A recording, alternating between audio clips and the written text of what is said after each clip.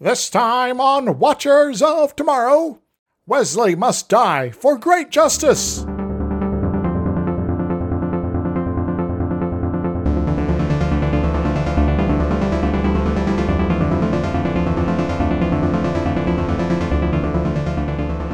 Hello and welcome to Watchers of Tomorrow, the sci-fi review and critique show that is the only punishment for any crime. My name is Gep and I'm joined as always by my friend and co-host Dr. Isix. Hi. And this week it's the one that everyone remembers because the really funny hot take of the 90s, all of the 90s was, it's too bad that they didn't actually let Wesley die in this episode, ha ha ha. Womp womp. So, spoilers, but Wesley doesn't die in this episode. Or does he? Ah. Dun, dun, dun. Anyone who hasn't watched the first season by now just skips it. So. Yeah, I tend to watch through the first season when I'm doing rewatch of TNG, but I guess if I am going to skip an episode, it's one we've already covered, yeah. So, you know. Well, also the, I forget what that one's called, Tar Monster Man, you know. But we have to do. You know, Skin of Evil. Yeah, Skin of Evil. That's one I always skip. But anyway, this one is actually not as skippable of an episode because it tries. Oh my god, it tries. It tries to do something, but it also kind of loses track of the game at some point, I guess. It sets up an interesting thing and then for some reason overcomplicates it for no reason and zero payoff. Yes, and suddenly it's all okay. Yeah. All right. So, of course, we are talking about the Next Generation episode called Justice, which is the one where Wesley's going to be executed on an alien planet for stomping on flowers. So, wait a moment. Did he run across Judge Dredd suddenly and, he's all lying on the law and I'm going to kill Wesley now? Yeah, this is like the world's nicest Judge Dredd dystopia. Everything must be perfect, and when it's not, you die. Which in some ways is a scarier version. At least in the Judge Dredd world, it's like, well, you can see where they came to this arrangement. Everything is awful. You can see where the dictatorial police policies got here. I guess at least in the Judge Dredd world, you can kind of low-key avoid a lot of the worst bits if you know what you're doing. While here, it's just sort of kind of surprise. Well, it's an interesting one to bring up, actually, as a contrast, because in Judge Dredd, it is specifically and blatantly written as a satire of American police. Whereas this, I mean, we'll get into it, but this postulates that the system is fine. It just indicates a moral dilemma for the crew, even though it works perfectly. It's like, yeah, there's no actual complications to society that they have this ridiculous system here. Everything's hunky-dory, and they're okay with it. And it's only because these Federation people don't understand it and are caught off guard that we have any trouble. And of course, this is just part of the problem of the episode that we're, of course, going to get into. But it doesn't actually critique anything. So it's kind of a very empty, nothing plot line. But I guess we should move on because we're starting to describe our critiques of the episode before we've actually described the episode. So what are we doing in this episode? Some sort of a cast list, perhaps? Yeah, well, so this episode was written by John D.F.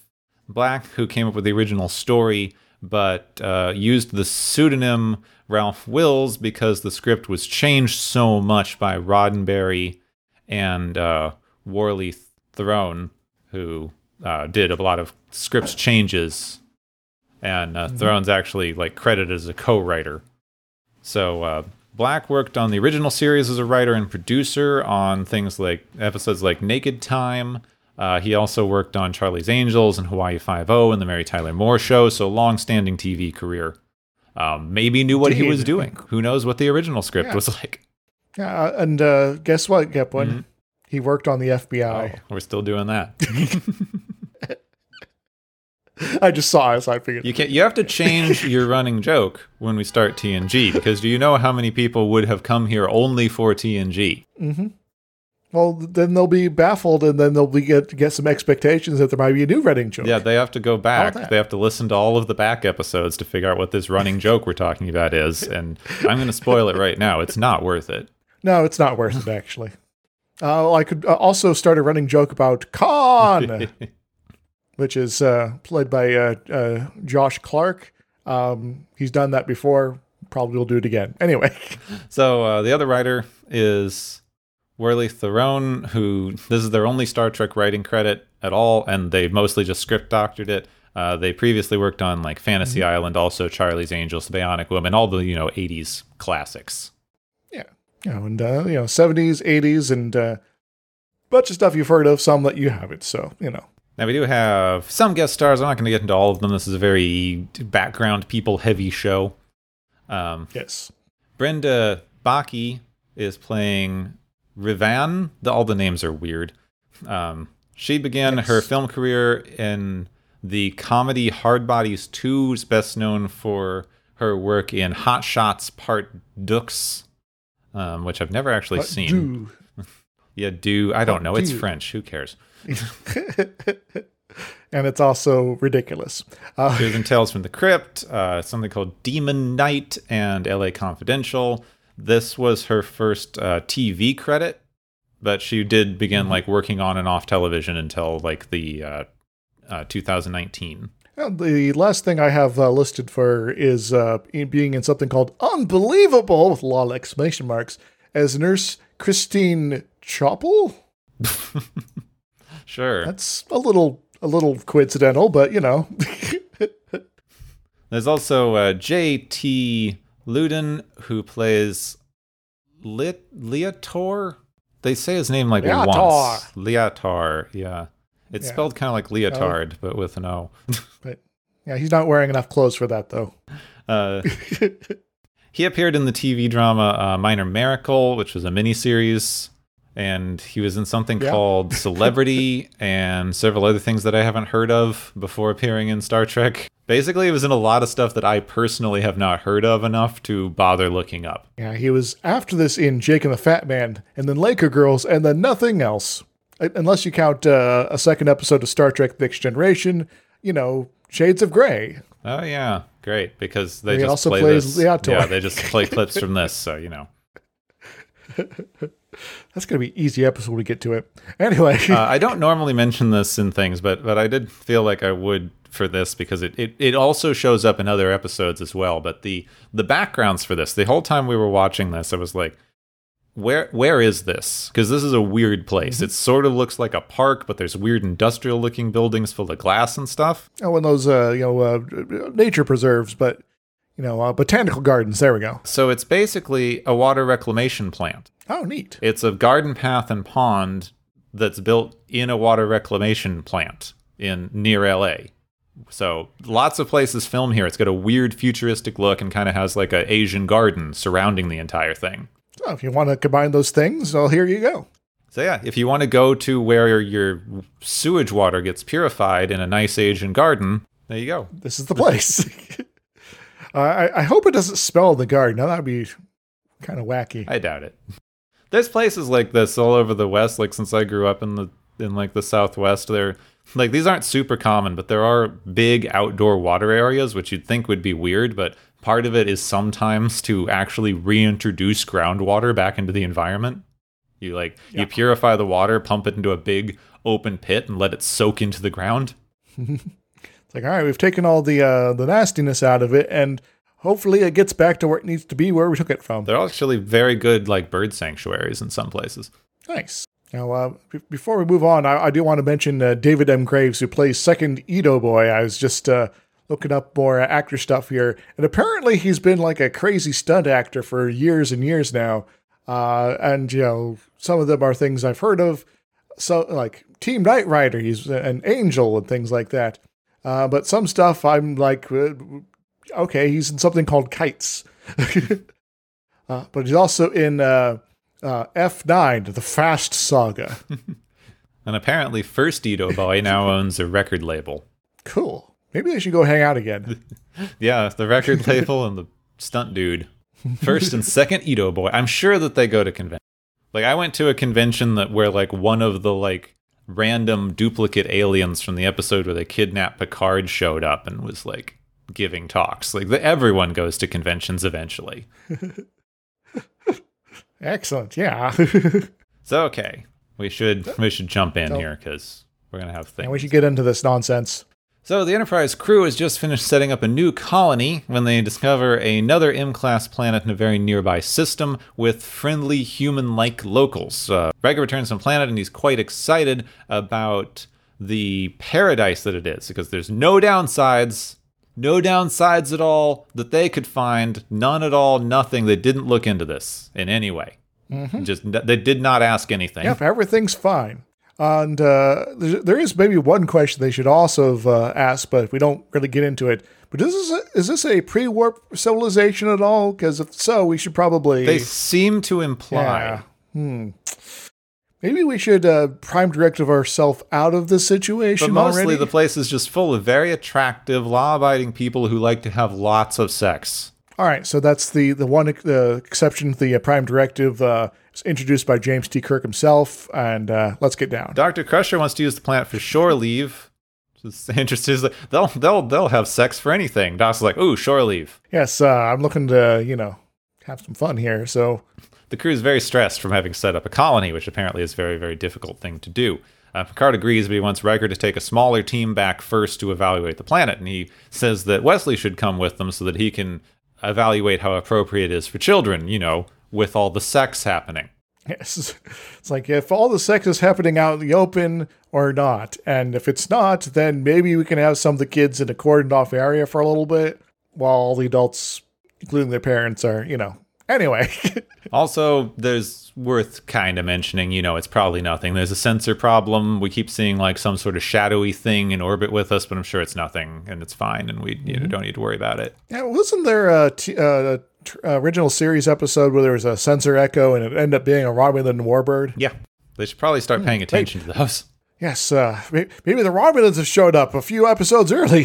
So the away team, made up of Riker, Worf, Troy, Yar, and Wesley, head down to the planet where they are welcomed by two of the Edo, who are the native people here, who they met last time, who are Leotor and Rivan. They take turns making out with everyone, basically.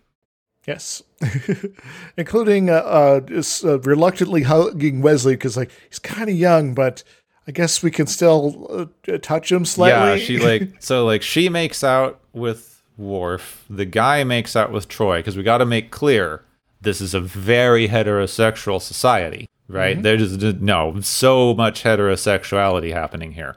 And then she goes up and sort of hugs Wesley, because it's her job to greet all the men, apparently. And she doesn't know what to do with the underage kid.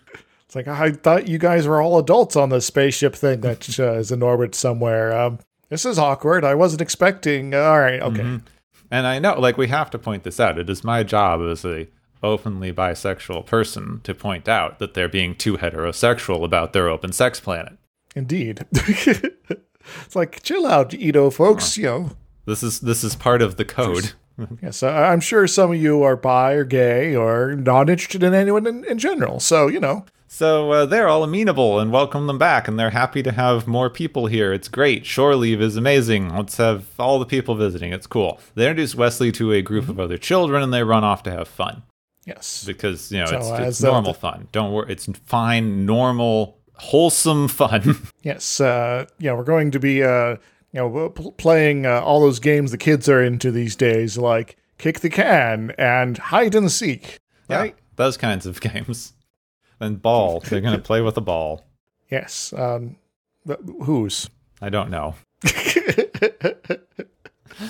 So back on the ship, they've determined that there is in fact nothing wrong with the sensors. There's just something out there. Something they can't see. Dun, dun, dun. They hail empty space and then something appears, but it's sort of semi-transparent something. They send Geordi to a window to look at the thing with his visor, which, I get this keeps being a thing, especially in the early season. They made the visor. Why is it so much better than the sensors? Well, I guess they haven't figured out how to, properly use their sensors yet. Yeah, it's not like he just found some super random alien technology that lets him see, and it's so much more advanced than anything else. They made this thing, and they made the sensors. In fact, they made this before they made the sensors, because this is one of the newest ships in the fleet. I suspect there might be something like Geordi's like, all right, with my visor, I can actually like give a 2D picture of what's going on out there with all my crazy spectral stuff. So it's like I can see it in 5 dimensions, man. While the sensors are like, I'm just going to give you analysis and the bottom line here, as opposed to let you really take in the wonder of it all. Yeah, well, apparently his analysis is, yeah, you're right, it's sort of there, but not. Wait a moment. Is this strange vessel somehow interfaced partially into some sort of galaxy spanning mycelial network? Oh God! Where there's like no. That is like the stupidest thing they've ever done. It somehow exists between a long time our in the dimension and other dimensions. It's not a long time in the future. It's a long time in the past. Get your prequels right. But also the future. So the other ship sends out a light energy ball doodah that makes its way to the bridge. The ball yells at them for being there. I will also say I was like scanning ahead in my script and I saw the sentence, the ball yells at them, and I'm like, what in the world was I writing? But now it makes sense in context, so I should have trusted myself. Yeah. I will say that the music for this scene actually really does kind of sell that this is some weird, super powerful force coming in here, and then the ball yells at them. It's like, what stage your purpose? And the entire ship like shakes as it speaks. It's doing that whole God thing. The ball just yells at them. The gun is good. The spaceship is evil. How many people are going to get that one? All right, so they yell that they should leave the people on the planet alone, and they should not leave people here because they just saw them leave people on another planet. Like, confused by this? Like, why did you leave your own people on a planet, presumably to die? Anyway, Picard tries to explain what colonies are before the ball yells at them not to interfere with Ito, and then asks Data if he's made for information exchange, and then melds with him in the head, which knocks him unconscious. Data's like, I do have like a data port. Oh God. And also maybe, I know we're not yet in the time period in which one was allowed to critique colonialism, but maybe you should not show up on somebody else's planet and explain that you're colonials. Yes. Like, yeah, we just kind of spread out to places, and that's cool, right? Yeah, isn't it great? And don't bother my people, you weirdos. So back on the planet, the kids are showing off acrobatics. Then they ask Wesley if they can play ball. This ball does not, in fact, yell at them. He tries to explain baseball for a bit, and they are kind of confused, but then they run off. He's like, if you can find a stick, you can hit the ball with a stick. I'm like, yeah, sure, crazy Earth kid. Yeah. Now, you did skip over Wesley being really confused about what they were asking when they wanted to play ball. Yeah, it's like, would you like to play a game? It's like, Not that kind of game. So inside one of the Ito, sex rooms, Riker and Worf have a discussion about Klingon sex and how he would break people before they find that they can't contact the ship anymore. And just to be careful, they start gathering everyone back together. Yeah, it's we can't contact the ship. Maybe we should, not be wandering off. And also, shouldn't have one of us hung out with Wesley to make sure they didn't get in trouble? Yeah, they should have, but yeah. Worf finds Yar, who's talking law enforcement, because they basically have no crime on this planet. Even small minor crimes. They have very, very few police. And they only patrol one place at a time at random. No one knows where they're going to be, so no one risks getting killed. And they're like, wait a minute, what do you mean capital punishment is the only crime, even for walking on the grass? That's kind of stupid, right? Well, that's just how we do it, and it makes our society perfect, so that's all good, right? According to them, no one would ever do anything wrong ever because, why risk being executed? Also, when do we bother to tell anyone that's visiting that this is how we do things? Well, you don't unless you get in a lengthy conversation with someone who's really interested in law enforcement, apparently. We cut to Wesley, who's playing with the other kids. He's running to catch a ball and falls into some plants so the thing they do is they denote the stuff that you're not allowed to interact with by putting a small white barricade in front of it. That is, in fact, exactly at ankle height in order to trip one and make them fall into the plants, which is, in fact, the thing that is illegal. Yes, so if you disturb newly planted plants and flowers and things like that, that is death. And of course, because this is how the show is, this happens to be where the cops are patrolling. The show tries to call them mediators, but no, they're just cops.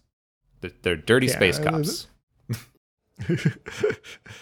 They're cops, with, all that exposed skin, but their uniforms are gray as opposed to white, and, So they ask some basic questions about what happened, and then pull out a syringe just as Riker and the crew show up. Riker knocks the cop down and pulls their phasers on them. The cops do go, "We would kill all of you, except apparently our shift just ended."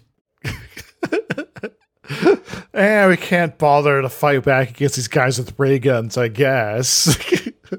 So on the ship, the orb is finished up with data, and this opens up communications to the away team, and they fill in Picard on the situation, and he decides that he's going to head down to the planet. Hell, Picard's probably thinking, he's like, gosh darn it, alien super beings interrupting it, so I can't keep an eye on my people and warn them that, we got a situation here. And then they get themselves, in a legal matter. Yeah, alien super ship interrupts communications for 5 minutes, and look what happens.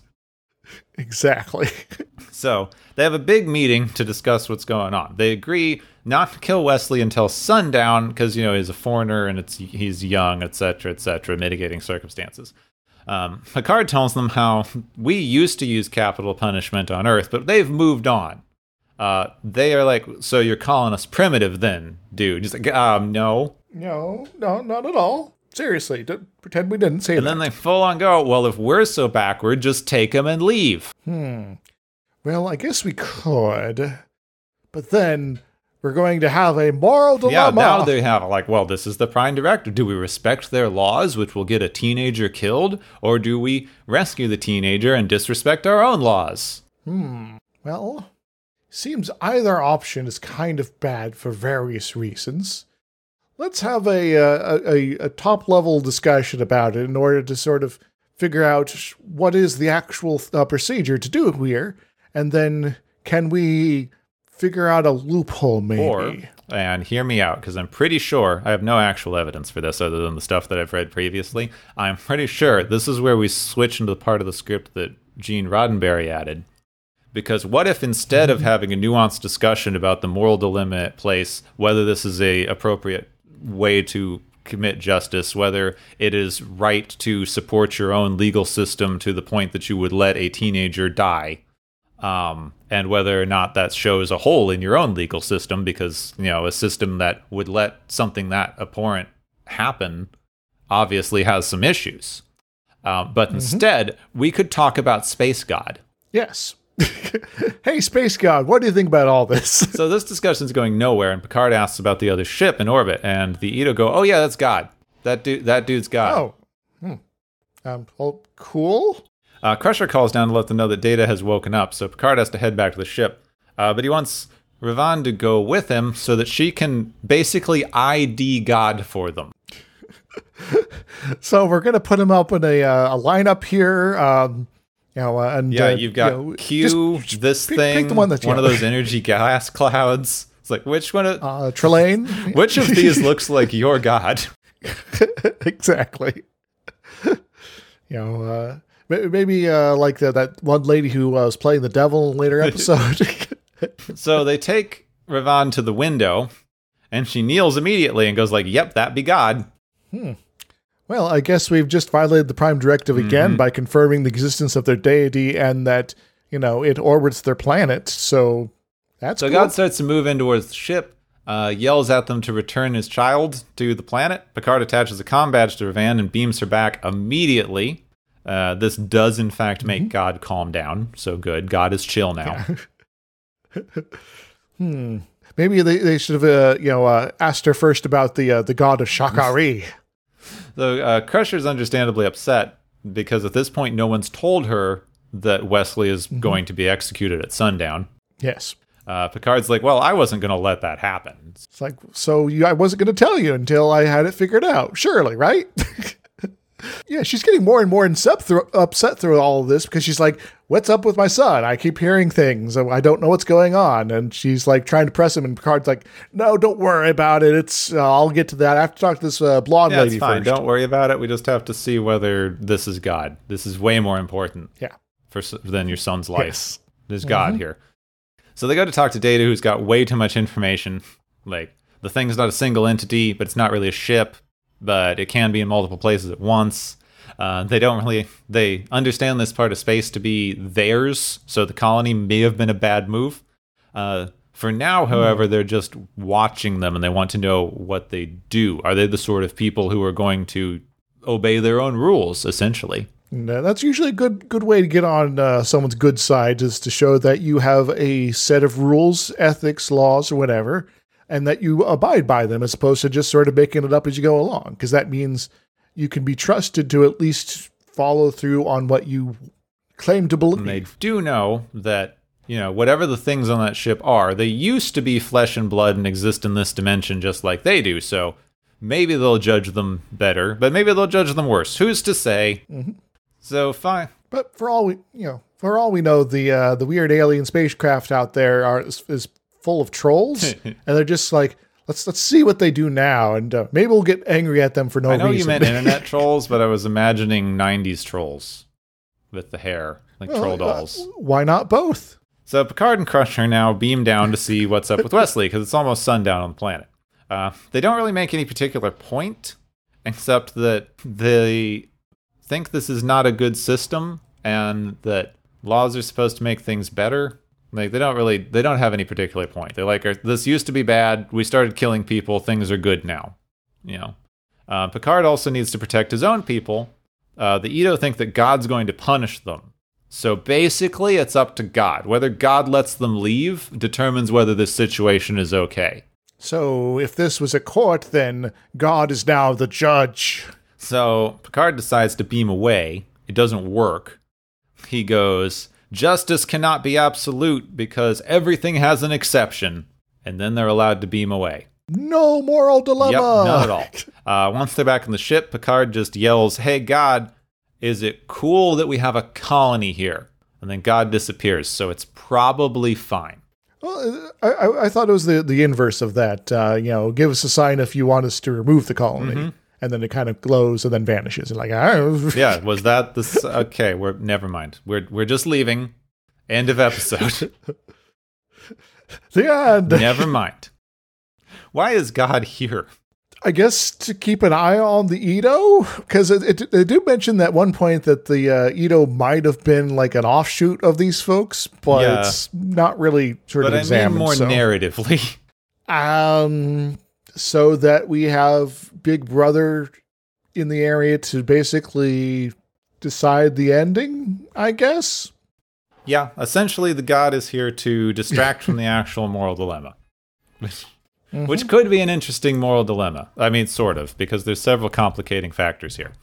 Yeah, Picard does dwell for a bit on, okay, so if we decide to just sort of arbitrarily break, somebody's laws or rules here, then this thing could just like murder all of us. And so that might be the dilemma might be, Wesley's life versus the lives of the crew and everybody else on board here.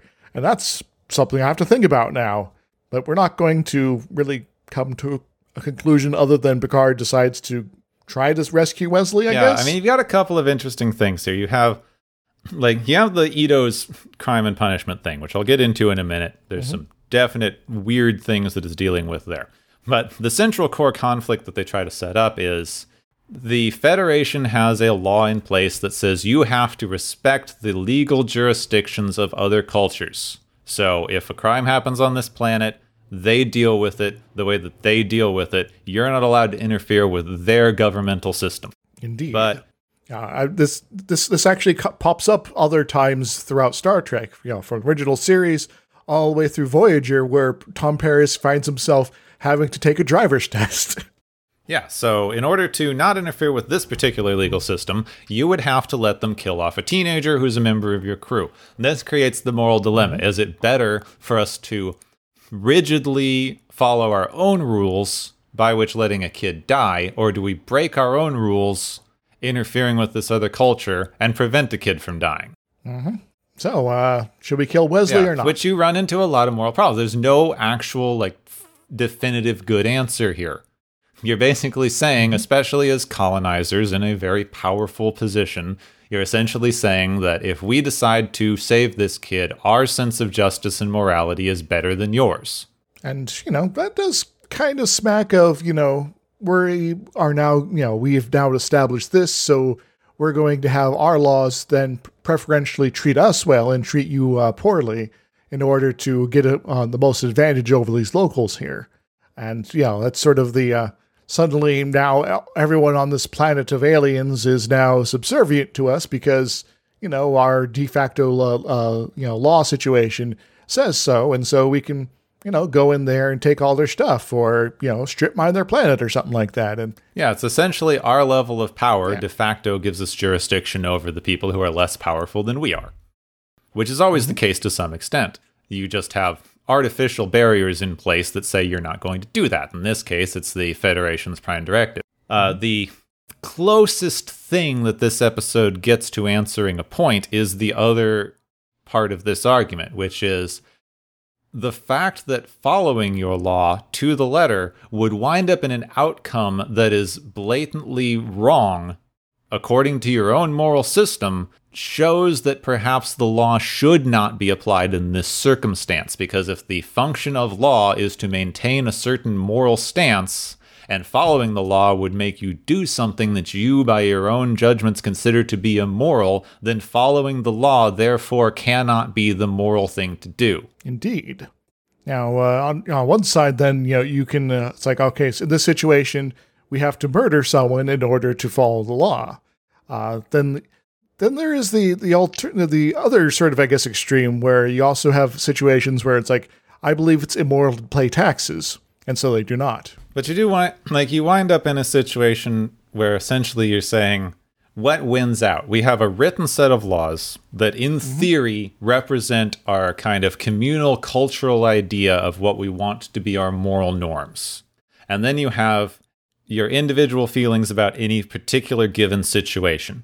Now, this is a problem. In the episode, they do kind of say explicitly, law cannot be absolute, because you always hit these weird little exception edge cases. Indeed. And in theory, that is how our judicial system is supposed to work. That is, in fact, the entire purpose of judges and juries. Yeah, to determine if the law as written and the situation that is being attempted to apply it to is one where the law, both applies and how it should apply.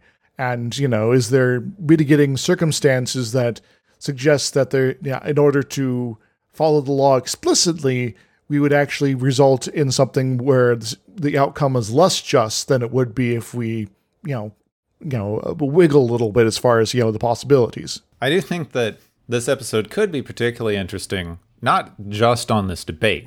This debate has a foregone conclusion, both because you aren't going to let your heroes allow a teenager to get killed, and also because Wesley is a series regular. Yes. So this episode, of course, has a foregone conclusion. It's the decision-making process and way that they get there that is supposed to be interesting. So you could either have a large discussion about this, or the thing that I do find slightly more interesting is you have a minor discussion about it, like they do. You reach the only available foregone conclusion that you could possibly have in this situation, which is, of course, you're not going to let the teenager get killed. And then they spend the entire rest of the episode exploring every conceivable diplomatic option in order to achieve that, which is an interesting one, because by the end of the episode, in this case, they do wind up just forcibly removing him. But at any stage, they could just forcibly remove him. The fact that they spend time God's not going through a diplomatic channel also says something about the way they as a society want to handle this problem. Mm-hmm. So I guess maybe, this gives us an opportunity to sort of think about, diplomatic options that weren't really considered at all. For instance, ask the Edos, is there, say, an exception to your rules for someone of a certain status? Say, the ambassador sort of clause here, and as, newcomers to your world, do we not count as that sort of thing? In which case, there might be, either no punishment or reduced punishment. Or there could be, say, does it have to be this poison specifically? And, maybe there is some option where technically they'll kill Wesley, but there's an easy way to revive him back on the ship. So we'll change out the poison here. And it turns out that, his mom has, a make the poison be gone, antidote for that. That works instantly and brings him back to life. No problems or complications. And so there's some options here we could have been exploring, but we kind of just didn't. Yeah, you want to solve everything with the Code of Honor defense. Yeah. Hey, if we could have cut Code of Honor from the from Star Trek entirely and had that plot point in this episode instead, I'd be for it. Now, the main complicating factor that they introduce into the episode and what messes up the narrative completely is this god entity, which we have to talk about colonialism now. Because the existence of the god entity plays into what is already a very well-established pre-existing colonialist trope, which is essentially set up kind of by a romanticized idea of Western explorers in the Philippines and other kind of South Pacific areas that people in British explorers in colonialist era, like wooden ships, Age of Sail, all that stuff, would wind up on one of these South Pacific islands, usually ascribed to be somewhere in the Philippines, but most of them work for this particular trope. Various Polynesia, Micronesia, whatever you like. And they would wind up in a culture that was way less sexually repressed than England or America at the time period, which is not hard to do because they were very sexually repressed. Like, you actually know what breasts look like before you get married? What? So yeah, you wind up in a place where that seems like sort of a sexual paradise for the explorers. This is the trope anyway. In reality, there was a lot of horrible stuff happening. Lots of horrible stuff happening. So these are the stories that they bring home, not the ones that actually were the dominating activities. But we're talking about the tropes here because that's what they set up here. You come to a less advanced society that is more liberal and free with its inhibitions to set up a paradise idea. And the god entity being the arbiter of their laws is also sort of this. They're saying that this place has more primitive laws than you do because you no longer use capital punishment. And then it turns out they also get their laws from literal God. Yes. So just replace whatever, Pacific exploration tropes you want here. The sky spirits, the ocean, or your volcano, whatever you like here. That's now our stand, and we now have a spaceship stand-in for any of those. And now this comes to our my main particular gripe with this episode is the legal system on this planet is in fact not unadvanced. According to the episode's text, it works perfectly. They have almost no crime. They have a hedonistic society. It is a perfect world, as described by the crew members. So they come in and say, your legal system is less advanced than ours because we stopped using capital punishment. But in the context of the episode in which we were presented, capital punishment works fine. Yeah, the situation is the Edo apparently have a perfect society. Is the Federation society, say, on Earth equally as perfect if it was being presented here in sort of a compare and contrast? We don't really know at this point. They don't really say. One can assume based on some of the stuff that they've gone into that Earth does in fact, human culture does in fact have more crime than they are showing here. Otherwise, why would Yar be so surprised by the fact that they have no crime? Yes. Yar, who, by the way, once again, grew up on planet Mad Max. So you don't get a like, oh, you have no crime? Us too. You could also even have a discussion of the Human Federation has little crime, but still exists, and they consider that a worthwhile trade-off to have outlawed capital punishment. And this place does the opposite. You could, in fact, have a discussion there. My issue with this episode is how much certainty it brings to the idea of capital punishment being a worthwhile deterrent. So, is it, Gepwin? All right. This is what I thought was interesting because I did research on this, and I expected this to be bunk, right? I've done some passive stuff on this before. We've talked about it. If capital punishment, if this idea of deterrence worked, it would just work. You'd only ever have to punish someone one time and it would just function. That is how these things work in the world. And that's obviously not the case. So I knew that this was debunkable fairly easily. And also add in that somebody else being punished for a crime that you're thinking about committing should also be a similar effect.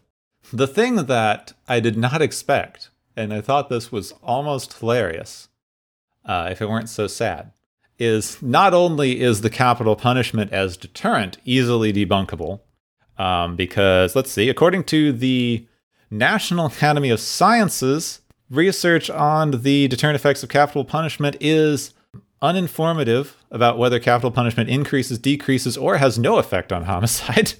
And the ACLU says there is no credible evidence that the death penalty deters crime more effectively than long-term imprisonment. States that have the death penalty do not have lower crime rates or murder rates than states without such laws, and states that have abolished capital punishment show no significant changes in crime or murder rate. So we have pretty good evidence that capital punishment achieves little to nothing. Yeah. The part of it that I didn't actually expect is not only is capital punishment a bad deterrent in and of itself, but the way that they've set up their random check system, their very, very few police, you never know where they are, sort of Opticon scenario, yes, is in fact the worst way to deter crime. Because consistently, the data has shown us that, in fact, the only deterrent policy that we have ever used that does seem to have a measurable impact on deterring crime is the visible likelihood of being caught. Mm-hmm. So if you actually have, people about and patrolling, then you can say, oh, there's someone here that could catch me. If they're invisible or not there at all, well, it's like, well, I'm going to take my chances. Yeah, so this is a quote from the National Institute of Justice. Research shows clearly that the chance of being caught is a vastly more effective deterrent than even draconian punishment. Yep. So they have in fact set up what provably, with our own research, is the absolute worst way to deter crime. Indeed. So, in short, then, if their society is as perfect as they're claiming it is, perhaps it wasn't their crime and punishment system that helped it get there. In fact, maybe they've had some sort of crazy societal shift that worked out despite how crappy their justice system is. Well, you're 100% showing in this society. They don't go into it much, but the only thing that you can really derive from what they show us in this society is that we have another post-scarcity society, one that has somehow achieved this before the technological level of the Federation, but definitely one that is a post-scarcity society, at least as far as we have seen. Now, we could, in fact, be in just an incredibly gentrified part of the planet. That is something that we could be occurring. But given that they present us these sections of planets as monoliths, we can only assume that the entire planet's population lives like this. Mm-hmm. So, given that, you have a society where no one seems to have to do very much in order to maintain an incredibly generous standard of living. Yeah, the only people that seem to have jobs are the security people. So, since you now have a post-scarcity society, you have removed a good 90% of the reason anyone ever commits a crime at all. Yeah, it's like, oh, I don't have to worry about feeding myself, and so I don't have to steal that bread. Yeah, there's no desperation. There appears to be little to no class system. Everyone seems well-fed, has plenty of leisure time, is incredibly relaxed. There is no particular reason that anyone would need to commit a crime. That is, most of the crimes that we have are crimes of dependence and necessity.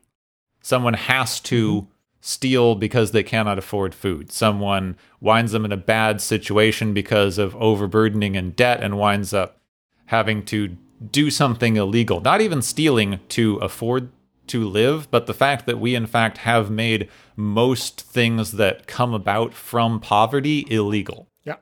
It's like, sex work being the easy one to point out, but also, if someone is, selling drugs, we made the drugs illegal, so bad on you for doing it. Well, even that kind of thing, like if you wind up in a desperate enough situation, you cannot follow the law.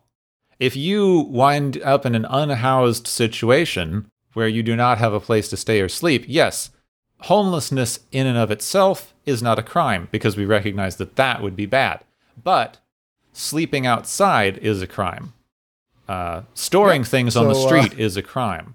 Hanging out in one place for too long is a crime. Sleeping in your car is a crime. So all these options for being places that are, free and open to everybody else, you can't be there. So you have to find yourself some sort of container, say, a house. Yeah, and then we even make, like, what it's being dealt with in my city currently, which ticks me the hell off. Like, even the shelters that we offer people are more dangerous than sleeping outside. Mm-hmm. Yeah, so we're going to, pack everyone in, lack of privacy, bare resources to get by and survive. And, and some of the folks there might have ulterior motives for dropping in as well, because there's a bunch of desperate people that they can potentially prey upon. Yeah. So we've created a dangerous system for people who have done nothing other than not have enough money and criminalized it. Mm-hmm. So that gets rid of a lot of your crime right there. Yep. Now, if you give everyone a house, suddenly people aren't homeless. Surprise! And since everything you do when you're homeless is a crime, and that makes up a weirdly large majority of the things that we use in crime statistics, you've dealt with a ton of your crime. So societal change is a very easy way to get rid of crime. Also, indeed, it's very unclear all of the things that they consider a crime in this place, but things like stomping on flowers, that's a weird place to go with your crimes. So it seems like they don't have a lot of reason to put in actual things to be criminal. Yeah. Maybe the flowers thing is because there was just that one guy who liked to step on flowers and they got tired of it. It's like, we're going to make a law so that the next time he does that, we can kill him. That's it. This is something that we do as well. Basically, we try to make societal changes to make things better if we can. Sometimes it just happens by itself. Economic upturns and downturns have a vast impact on crime rates. So you have like an economic downturn. This increases crime rates. This leads to a bunch of dictatorial laws that increase punishment, law enforcement, etc. You have a very natural shift that lowers the economic stress. Economy goes up, economic forces improve, less crime because less desperate people, more people able to afford things, more people able to afford to not be criminals, as we were saying. Crime goes down. You attribute the fact that crime went down to the law enforcement that you put in place when crime was rising. Yeah, so it was me who put in this new draconian law enforcement effort here to put all these homeless people behind bars, and even though I was fighting against the things that ended up curing the economic downturn, I'm going to take full credit for the change in crime because it's totally not the economics that were behind it. Yeah. It was only me.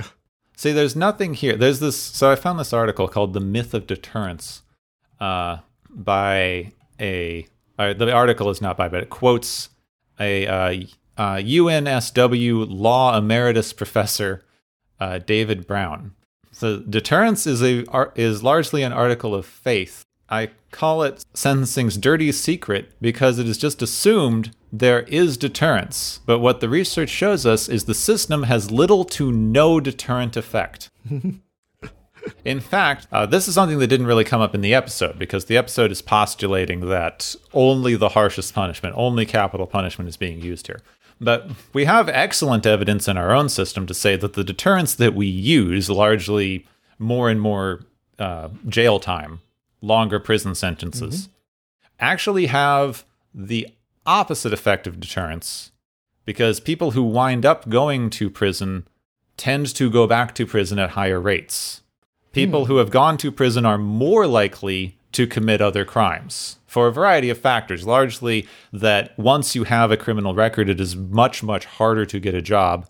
Also, when you are let out of prison, we put a bunch of extra restrictions on you that also count as committing crimes. Mm-hmm. And then finally, you have put a bunch of people who have committed crimes in a room together where they can talk about better ways to commit crimes. So you're basically training these folks as well as giving them more incentives to commit crimes by not letting them reintegrate with society. Yeah, you are putting them in touch with other people who know how to commit crimes, teaching them how to commit crimes better, and putting them in a situation where it is more difficult to not commit crimes. Mm-hmm.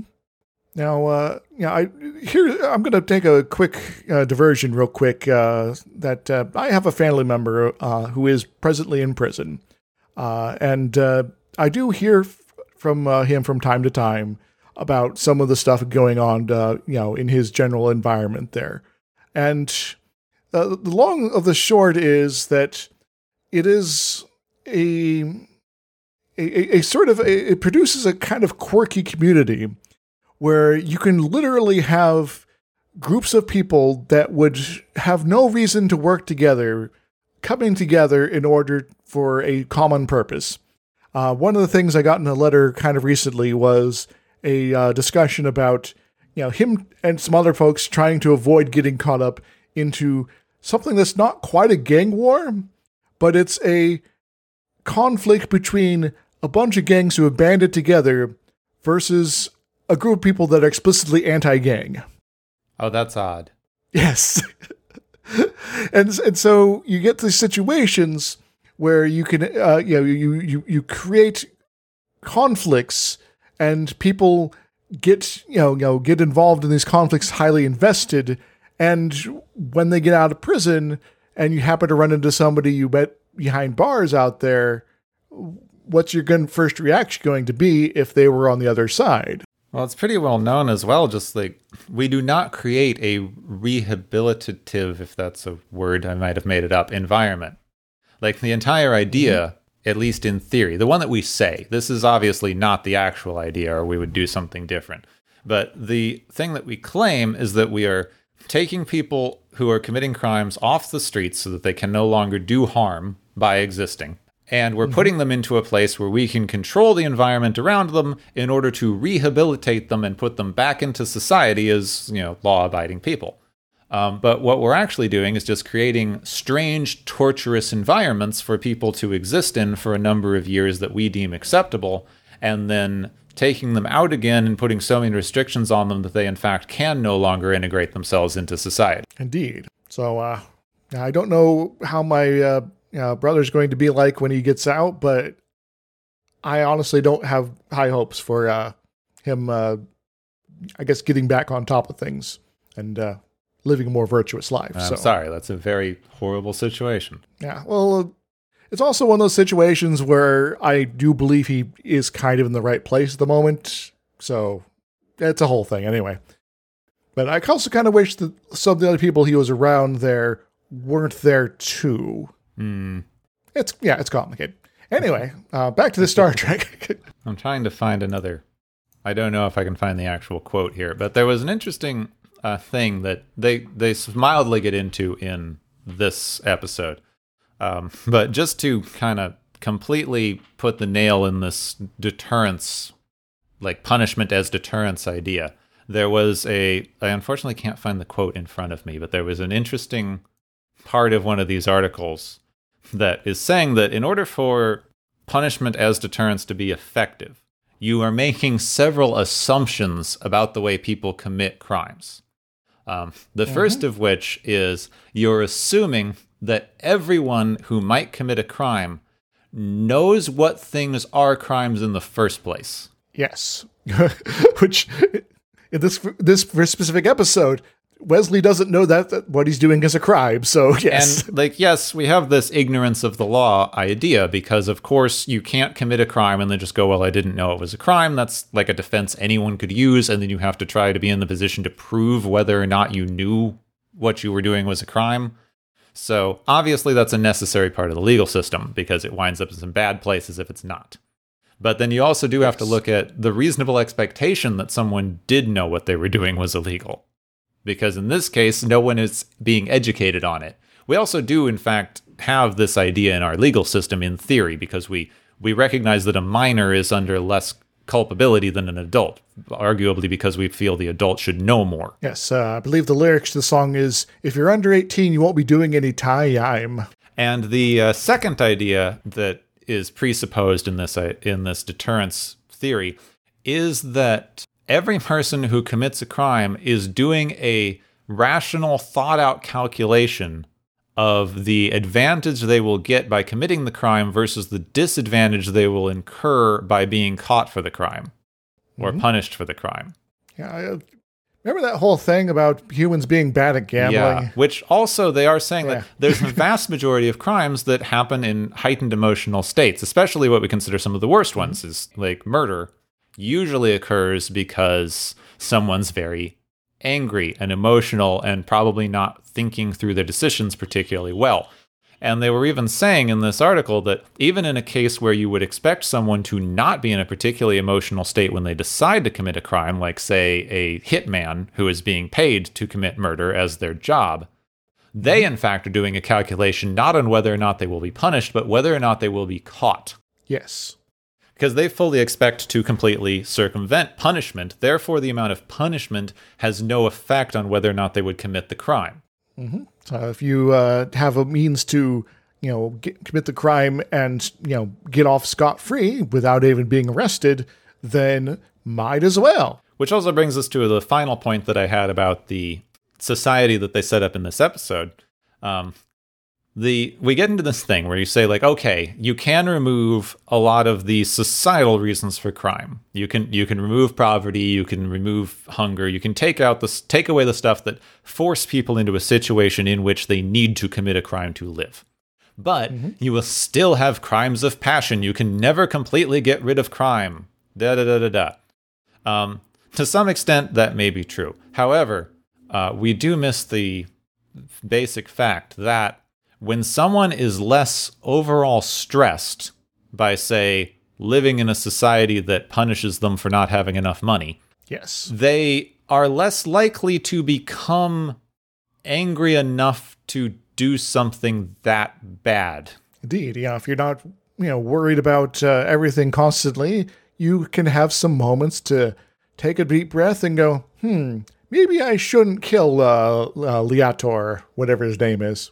Yeah, if you're not otherwise stressed and under duress and etc., you're in a better emotional state to handle conflict than you might otherwise be.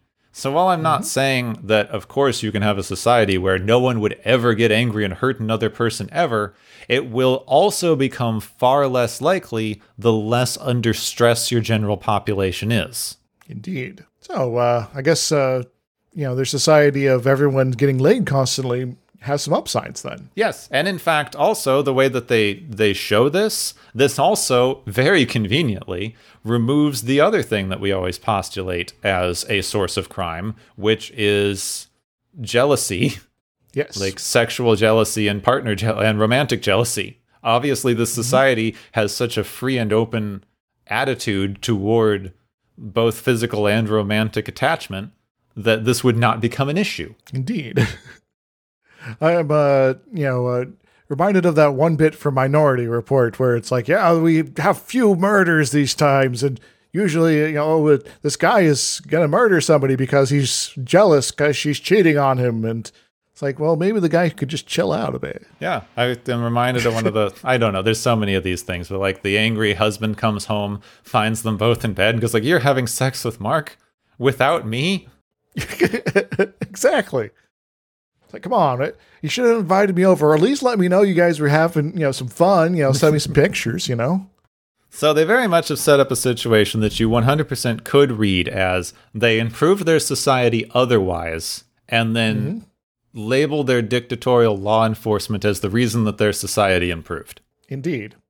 Though I will perhaps point out something we are kind of glossing over so far, that these folks that keep insisting that it's the law enforcement mechanism they put in place that have so improved their society are all white people. That is true. This is a not just white people, but mostly white blonde people. This is the whitest planet we have seen thus far.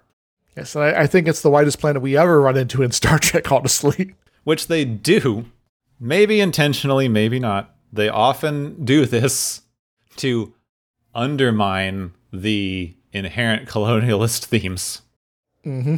But still, it is kind of it's borderline ironic. Yes, it is. Yes.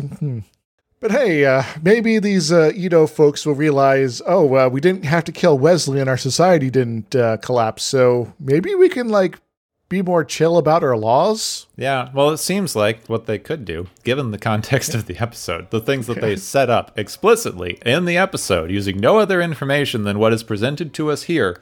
Mm-hmm. Every time they have a problem now, they just go, hey, God, is this the right thing to do? And if God says nothing, then we do it, unless it's not cool. So yeah, they're going to be worshiping God a lot more, and who knows, maybe in a few centuries we'll have a holy war on our hands. Yeah, that could be interesting. Yeah. Wesley becomes a strange not martyr. He is the disciple of the great evil of the cosmos, which lives beyond the orbit of God. Oh no, where's that book? Which I guess, given what eventually happens with Wesley becoming sort of a weird traveler person himself at some point, I guess Wesley could potentially be an ongoing menace to this planet someday. Yep. I don't know. Wesley also becomes God.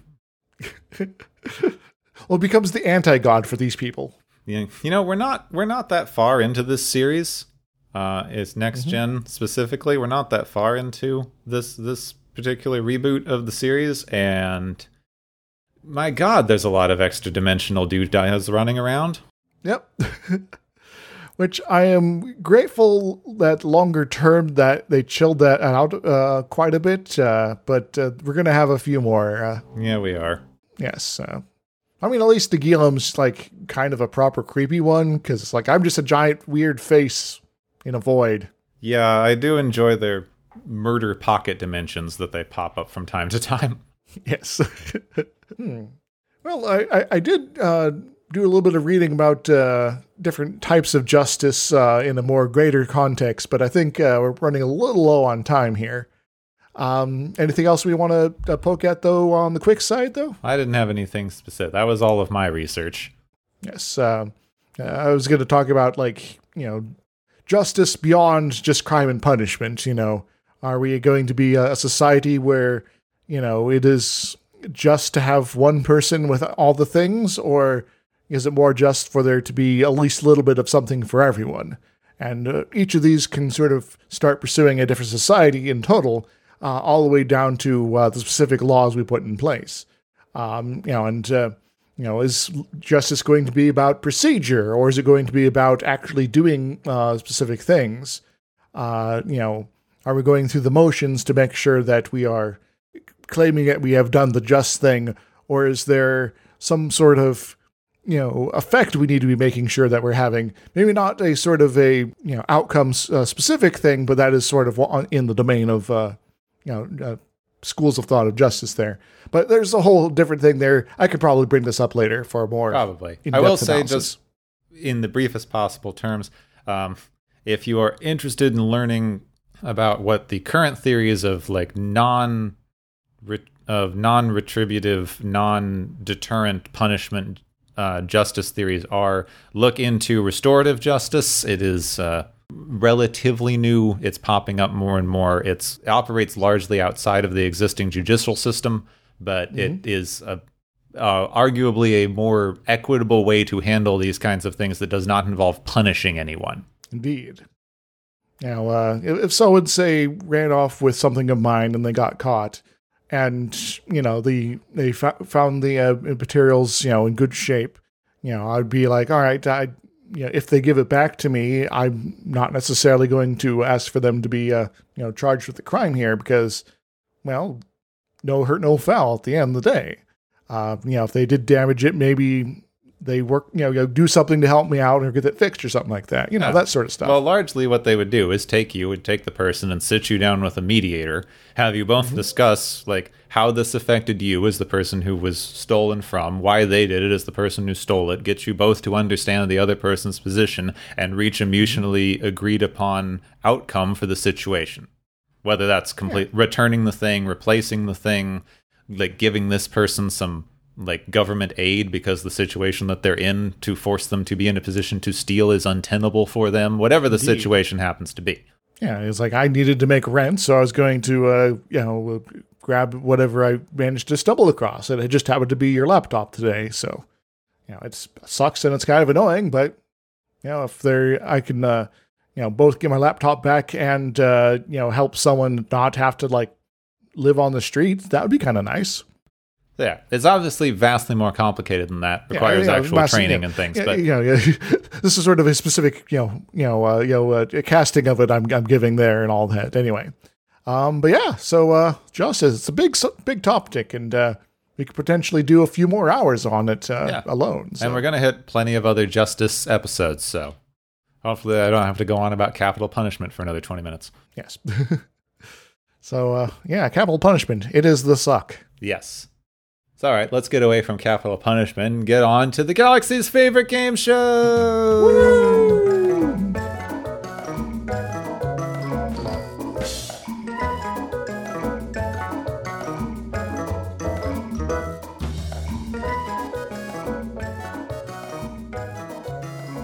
Hey everybody, welcome back to Galaxy's favorite game show. We have a couple guest mediators here, though they just seem to be looking at me in a weird way while holding a syringe. I don't know what they're all about here, but I do know that several people have managed to get themselves a bunch of points today, and so we're going to be handing out some prizes. So the first one is the Sufficiently Advanced Aliens prize, surprise, surprise, which goes to the Edo's God, because they're like everywhere, man, or something, but also nowhere at the same time, and also they got the big scary voice going on. What do they win, Gepwin? The Edo God wins a bunch of funny hats. Because the reason no one takes this religion seriously is because no one who is the mouthpiece of God is wearing a funny hat. That is quite true. I believe the religion based off of Dave Lister might be able to help with that. They had a whole holy war about which hats to have. Anyway, our second prize, which is goes as the One Punishment Fits All prize, which goes to the Edo, just in general, and their whole policy of arbitrary murder zones. What do they win, Gepwin? They win. I mean, they win a mass extinction because like they've set up barricades that trip you into committing crimes. Like this is eventually going to kill everyone. Yeah, you just wander around long enough, and eventually you're dead. Yeah, they maybe want to invest in some higher fencing or perhaps signs, perhaps. Anyway, our third and final prize is the Appropriate Reaction prize, which goes to Dr. Crusher, because they're going to kill her son. Picard is just freaking ignoring her. What does she win, Gepwin? Crusher wins, giving Picard a very uncomfortable physical, because you should not tick off the only person on the ship who's allowed to give you orders. Indeed. So, bend over, John Luke. Anyway, that's all I got, Gepwin. Feel free to take us away, and maybe we'll end up in some sort of weird, squishy dimension with the Edo's God people or something. I don't know. Yeah, thank you very much for joining us in whatever dimension you're from here on the Galaxy's favorite game show. Woo!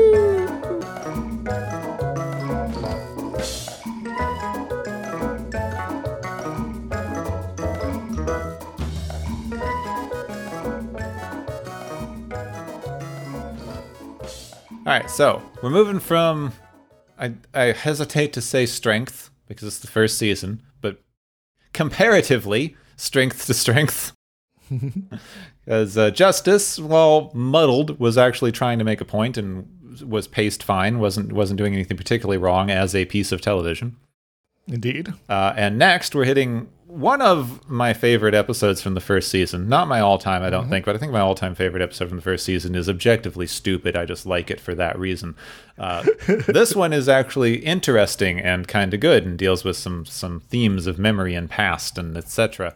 It is called The Battle. Yes, and it's not the battle that we are fighting today, but the battle that Picard has fought in his past. Yeah, people will remember this as the episode where we find out about Picard's first command on board the Stargazer, something that they, of course, had to start referencing in the second season of Picard, because that's just what that show does. So, everyone remembers this now. Yeah, well, I will also say the name does remind me of Jack Horkheimer, the Stargazer. You've never seen that? No, I have not. That show? Nope. He was a guy from worked at a planetarium and did a 5-minute, here's some of the cool stuff happening in the night sky that you could check out. Huh. So yeah, he was on PBS. Oh, fun. I missed that somehow. It looks like they have most of the episodes on YouTube, as Excellent. With all things. But yeah, it's good stuff there. But yeah, the Stargazer, Picard. Also, we have the return of the dreaded Ferengi. Yeah, second appearance of the Ferengi. I'm gonna guess they wrote this episode before they figured out how stupid the Ferengi were as a main villain.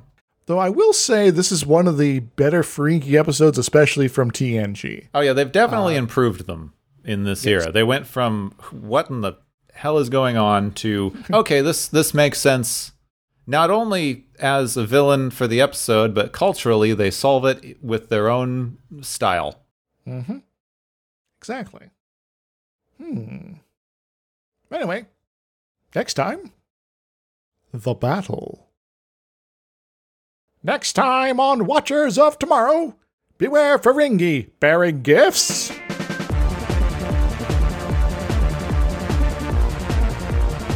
You have been listening to Watchers of Tomorrow, a podcast on science fiction media. Find and follow Watchers of Tomorrow on Podbean, YouTube, Spotify, iTunes, Google Play, Stitcher, Pocket Cast, Spreader, Digital Podcast, and perhaps many more to come. If you enjoy our podcast, make sure to subscribe for more. And where possible, make sure to rate your experience or leave us a review. You may find Gepwin on youtube.com/Gepwin and Twitter @Gepwin. You may find me, Dr. Isix, on youtube.com/Dr. Isix and Twitter @IsixLP. Music is Waveform and Maury's Principle, both by DRKRN. You can also check out the Watchers of Tomorrow Discord channel. Make sure to share the experience with your friends, family, enemies, and alien overlords. If you feel you are suffering from transporter syndrome, please be aware that the next time you step off the transporter, that you, that is now, no longer exists.